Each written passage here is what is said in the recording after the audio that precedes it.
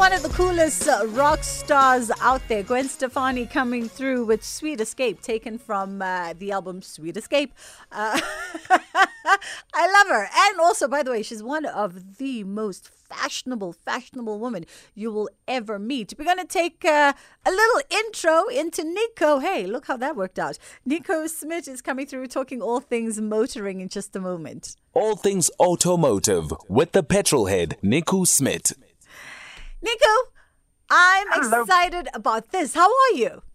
I'm good, Bridget. How are you? I am great, thank you. I love to road trip. I really do. And, you know, I think I'm doing the right thing when I take my car in and just have it checked out. So I'm really excited this morning because I get the feeling you're going to give me a comprehensive to-do list that includes more than just checking my tire pressure and my oil and water. Exactly. I'm fortunate enough to go away soon next week, Bridget. So, you know, there's a few things I've checked, and some of these things I've learned the hard way or through experience. So, these are some, because a lot of people are going away. If you're fortunate enough to go away, so a lot of people aren't. I think, of course, we're all still optimistic that the borders will be open and we'll be allowed to travel. So, but of course, so if you're traveling, let's start with the car. So, yesterday, for instance, I had my car. I went to, because I have nitrogen in the tires. Now, if you have nitrogen or air, it doesn't matter. It's just a different philosophy. Nitrogen, you don't get at a filling station normally. So nitrogen is, you'll get at a place that replaces the tires.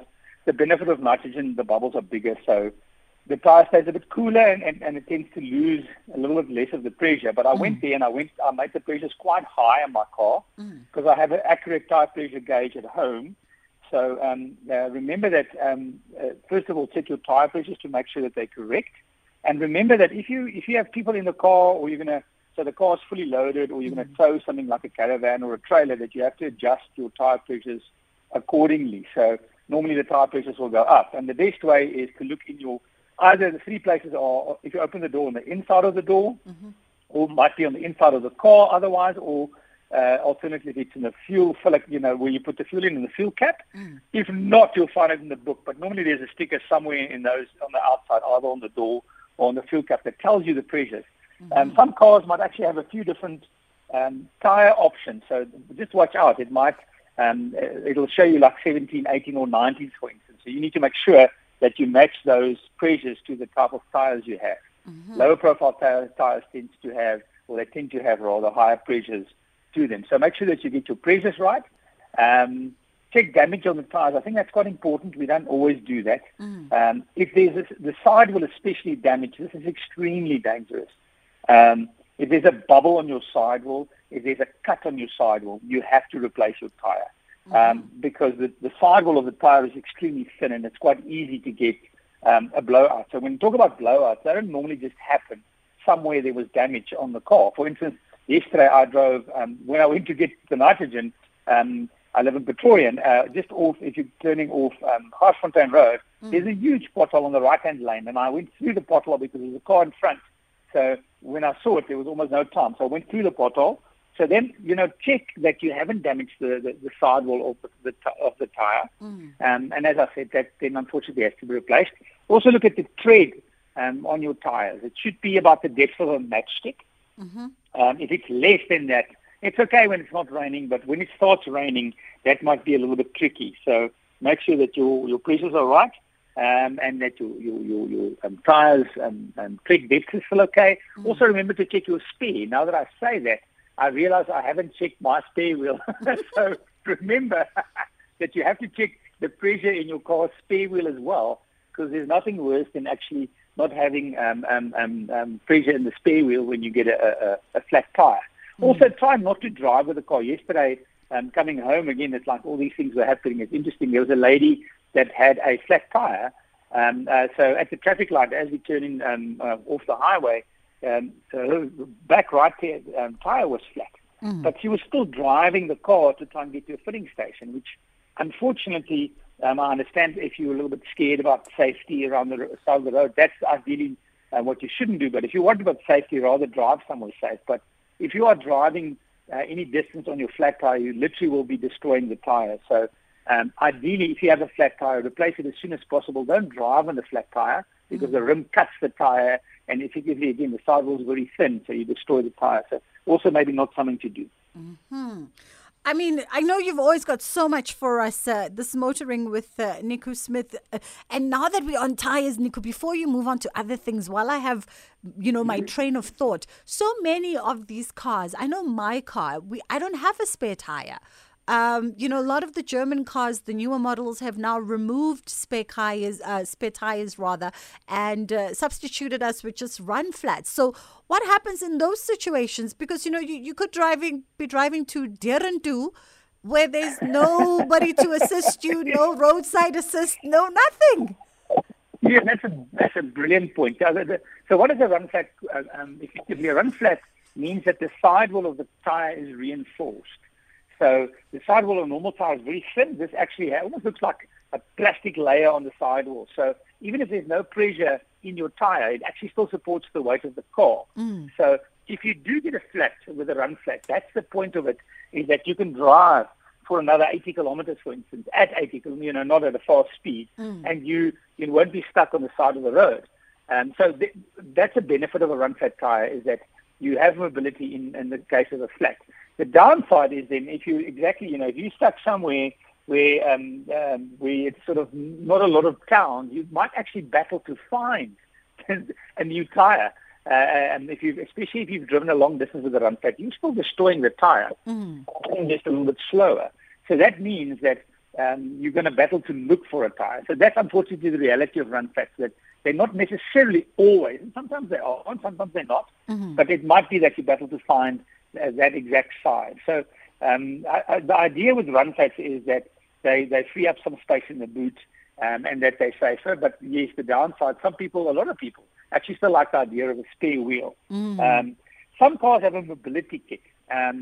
So if you do get a puncture, then it's like a glue. It's like a glue almost. So you have a compressor and you have this gluey stuff. And there's normally in your boot there'll be a point for the compressor where you get some power. So you plug in the compressor, and in between the compressor and the tire, you put this gluey stuff. So you now pump the stuff into the tire, and then you drive off immediately. And that will seal the hole in the tire.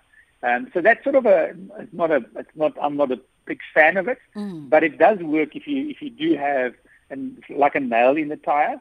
But the downside is the sidewall is damaged, then there's not really much you can do. So it is something to consider, especially if you're driving, let's say you've got an off-road vehicle, you're driving lots of difficult roads or lots of quiet roads. Sometimes people actually then get their own Mari biscuit spear that they buy from their manufacturer, and they take it with as part of their luggage, or as part of, they might have a roof box, or they might have a trailer, and that can go in there. So it's something to consider. That's actually a great point. Whether you have a spare wheel or not does affect it, especially if you're going to rural areas where there's not a lot of help. Yeah. And also, a nice thing is, let's help each other. So when you see a person that's, on the side of the road and they have a problem, as South Africans, I know we always worried about who's going to steal our car, and but a lot of the time you can see, listen, there's a family with kids and they have a problem. Go help them. We should be helping each other, as opposed to just driving past and thinking, I'm glad it's not me. So true. All right, now that we've covered tires, what else do I need to consider? All right, so you can have your car serviced, or checked even. So if you service the car regularly, that's okay. My car was serviced about 2 months ago, I think, so I'm going to be fine. But I would check the fluid, so make sure that your oil level is right when the car is not driving. So your tire pressures and your fluid need to be checked in the morning. Like now, I haven't driven anywhere yet. You can look at the oil, you can look at the water level in the car, you can check your tire pressures. Those are quite important. Maybe check your wheel nuts if you haven't driven for a while. Just make sure the wheel nuts are all tight. Most of the time, that won't be an issue, but it's not going to, be a big problem. If you have a trailer as well, a lot of people have trailers and caravans. Check those as well. So check their tires, check their spare tires. Also licensing. That's one thing I also did yesterday. I forgot about my car's license. Luckily, I'm still within that month of grace where it's expired. So remember to get your license. At the post office, it actually works quite quickly. Yeah. So car license, and also if you have a trailer or a caravan, they need licenses as well. So check their licenses. Maybe just giving them a good wash and a good all-over check, just to make sure everything's right. That's also not bad to check. So I think those are the basics.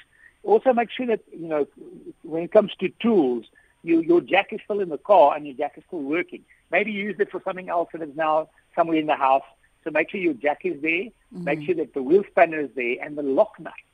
To make sure, so that people don't steal your wheels, you normally have a certain amount of normally wheel bolts, and then you have a lock nut, which is like a different pattern. And you have a special tool, a lock nut that goes onto that bolt to be able to undo that. So make sure that lock nut's there. Otherwise, you're also going to be stuck side of the road, and it's going to be quite a story to get that wheel off. You see, you're mentioning all these things, and just this past week, I was the person judging on Twitter. Someone had tweeted, "Look at my sister's tire." I mean, this thing was bald, literally bald. And I was judging because, the tweets from a male perspective is like, women are all the same. And I was like, I'm not that kind of woman. But now when you're talking about tools and these things, in my brain, I'm going, the only thing I have in my boot is a triangle. I don't even know. I don't even have jumping cables. Well, so the jumping cables you don't need, but the tool normally. So if you want to check, if you should have, if you haven't taken it out, it should still be in the car. So to check where your all the tools are, and I don't know, all the cars are kind of different, but mostly they're the same place. So if you open up, you'll normally have like a boot cover. You can lift it up, and even though you don't have a spare in that area below that below the boot, the tools might be there. A lot of the time, they're also on the right hand side or left hand side. In your car, there's actually a little compartment where the jack can go. So it should be in the boot area somewhere. So just lift up everything and have a look. And then also, it's not a bad idea to learn how to replace or to replace your tire yourself. Whether you've lost us. But I think that's men and women. You know what? The difference with men and women, I always on training say that men are just confidently wrong. We still don't know, but we're confident that we don't, in our wrongness. So don't think that it's just women that don't know how to replace tires. A lot of men don't know either, and we just won't admit it. So it's not a bad idea to learn how to replace a tire on your car, because actually, if you want to jack the car up, there's normally a nice little underneath the car, so between the wheels. Yes. A lot of the time, there's it's like either a little dent or a little triangle in the car's body itself to show you that's where the jack goes. Because you need to make sure that you jack it up in the right place when you're lifting up the tire or when you're replacing the tire. Just let's talk about that. If you are replacing the tire, if you do have a flat, please drive completely off the side of the road. Because a lot of the time you get a flat and you just go on the yellow lane. But for instance, if you're going through the Free State, it's a plus and a negative at the same time, because what they do is when we drive, and I do the same, we tend to go a little bit on the yellow line to make it easier for faster cars to pass. But that also means that it's actually quite dangerous, because if you go over a blind rise and just on the other side somebody had a flat tire and they're fixing the tire, you now are going on the yellow lane over a blind rise. So if you are doing that and you are letting cars pass because the shoulder is a bit wider, don't do that on a blind rise. Do it when it's open so you can see what's going on. And that then means if you are replacing your tire, if you do have a flat tire, don't just go on the yellow lane. You really try and pull off the road as much as you can, because it does happen that people aren't always concentrating. And it's quite dangerous if you're just on the side of the road or on the fringe of the road. And if you're doing that, also let the people climb out of the car on the not on the road side, on the opposite side, and then stand far away from the car. Don't hang around close to the car, because it is actually quite, a dangerous situation when you are replacing the tire. You want to actually get it done as quick as possible and get away as quick as possible and not be stationary, because there's going to be a lot of traffic on the road. Yeah, absolutely. I mean, I chuckled because, Nico, when you said that we should be learning how to change tires. In all of my 40 years, of which half of them I've now been a driver, I keep saying it must be on my to-do list. But I think a lot of the time we are also spoiled, because the majority of us, cars are always in warranty. There's always roadside assist somewhere close by. So we actually never learn these skills. And you're right, it's vital, because anything can happen at any time of day. You know what, you're going to think, I've got a great plan for my manufacturer and they cover me. And then what happens is you're somewhere in the middle of the Karoo and the closest place is 200 kilometers away. Yeah. It's just easier if you're doing it yourself. Yeah. So it's not really difficult. It's just somebody has to show you or help you a little bit. Sometimes you don't know, and sometimes we can probably figure it out if you mechanically inclined. And if you're not, get a friend somewhere that'll be willing to help you. Yeah. One thing then that's just a consideration as part of the things that you can pack is consider some gloves when in the car. So you get different types of any type of glove will help, because when you've driven a lot, the tire's quite warm, the wheel bolts are quite hot, and then you're trying to undo those things and touch those things, and also the tires are quite dirty. So just a set of gloves, it sounds really stupid, but they actually make a big difference to when you're replacing the tires. You put them on. I've got like a set of gloves that they're just tight fitting, and you can actually get DIY gloves at any place. They're really not expensive, and they make the world of difference. So a few things to pack while we're talking about that. If you're going away, some things that are nice in the car. Have toilet paper there. It's always a bonus.